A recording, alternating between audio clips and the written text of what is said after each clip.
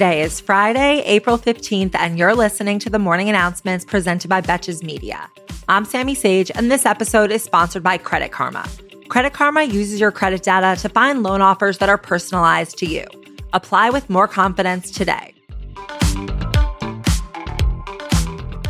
The invasion in Ukraine has now surpassed 50 days, with yesterday's big headline being the dramatic sinking of Russia's flagship ship in the Black Sea. And by flagship ship, I mean just their flagship. Ukraine took credit for sinking it, which Russia denied, even though it was plainly on fire. So you can really see why they supported the guy who thinks a hurricane path can be altered by a Sharpie. To date, the World Health Organization has confirmed that there have been 119 verified attacks by the Russians on healthcare facilities in Ukraine.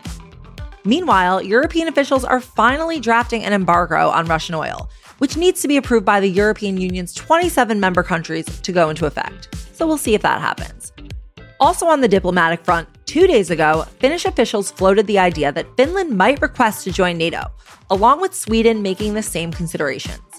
Russia took it very poorly, you could say. And yesterday, Russia's Security Council chairman said that Moscow will deploy nuclear weapons in Finland and Sweden if they join the alliance. So I guess once the Europeans cut off their oil sales, the Russians can easily start exporting baseless entitlement. They clearly have an endless surplus. The US government is warning that state-backed hackers from an unspecified country, but you can guess which one, have developed custom malware that enables them to exploit Windows systems, as well as hijack commonly used industrial safety controls across American industries. The malware can be used to shut down critical machinery and sabotage industrial processes.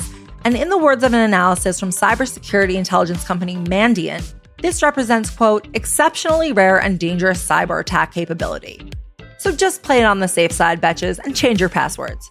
No more using your dog's name followed by your birthday. Trump's former chief of staff and favorite texting buddy of Ginny Thomas, Mark Meadows, was kicked off the North Carolina voter rolls amidst a criminal investigation into whether he committed, wait for it, election fraud. Meadows allegedly registered to vote at a residence he neither owned nor lived in. Specifically, he registered his address at a rented mobile home that he reportedly never even visited. Although to be fair, his wife did once rent it and stay there for a few nights. And if that's how we want to do things, from now on, you can catch me voting from an Airbnb in Hawaii. The Biden administration announced that they're extending the transportation mask mandate for 15 more days. It was supposed to expire on April 18th, following its last one-month extension. Can we please just be done with this so we can freely breathe the wonderful, disgusting breath of 350 strangers? Major trigger warning on this story for police and racial violence, so feel free to skip ahead about 45 seconds.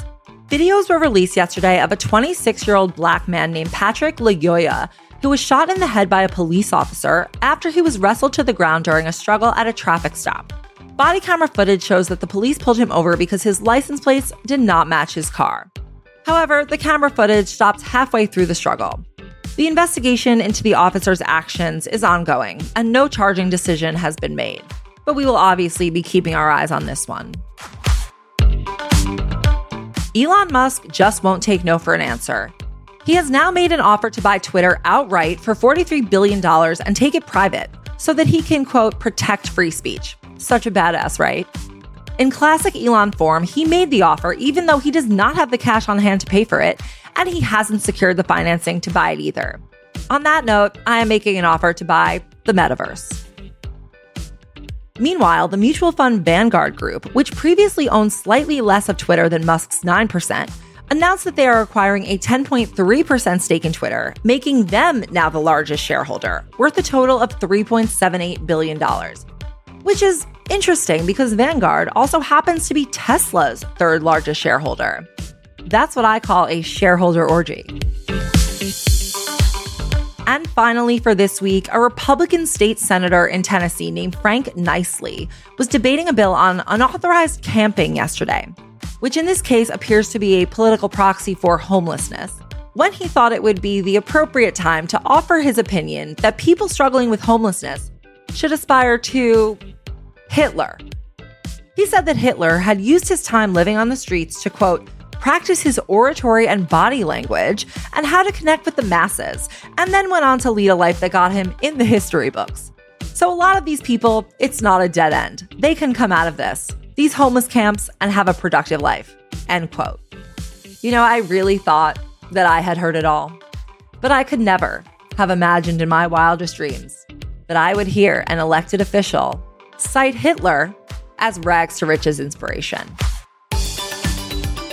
Thank you for listening to the morning announcements, and thanks again to our partner, Credit Karma. Paying down debt can be stressful, especially when you need to keep track of multiple monthly payment dates. If you're tired of juggling due dates, consolidating with a personal loan could be your answer, and Credit Karma can help you find the best option for you. If you're ready to apply, head to creditkarma.com/loan offers to see personalized offers. That's creditkarma.com/loan offers to find the loan for you. Until next week, I'm Sammy Sage, and now you know what the fuck is going on. Betches.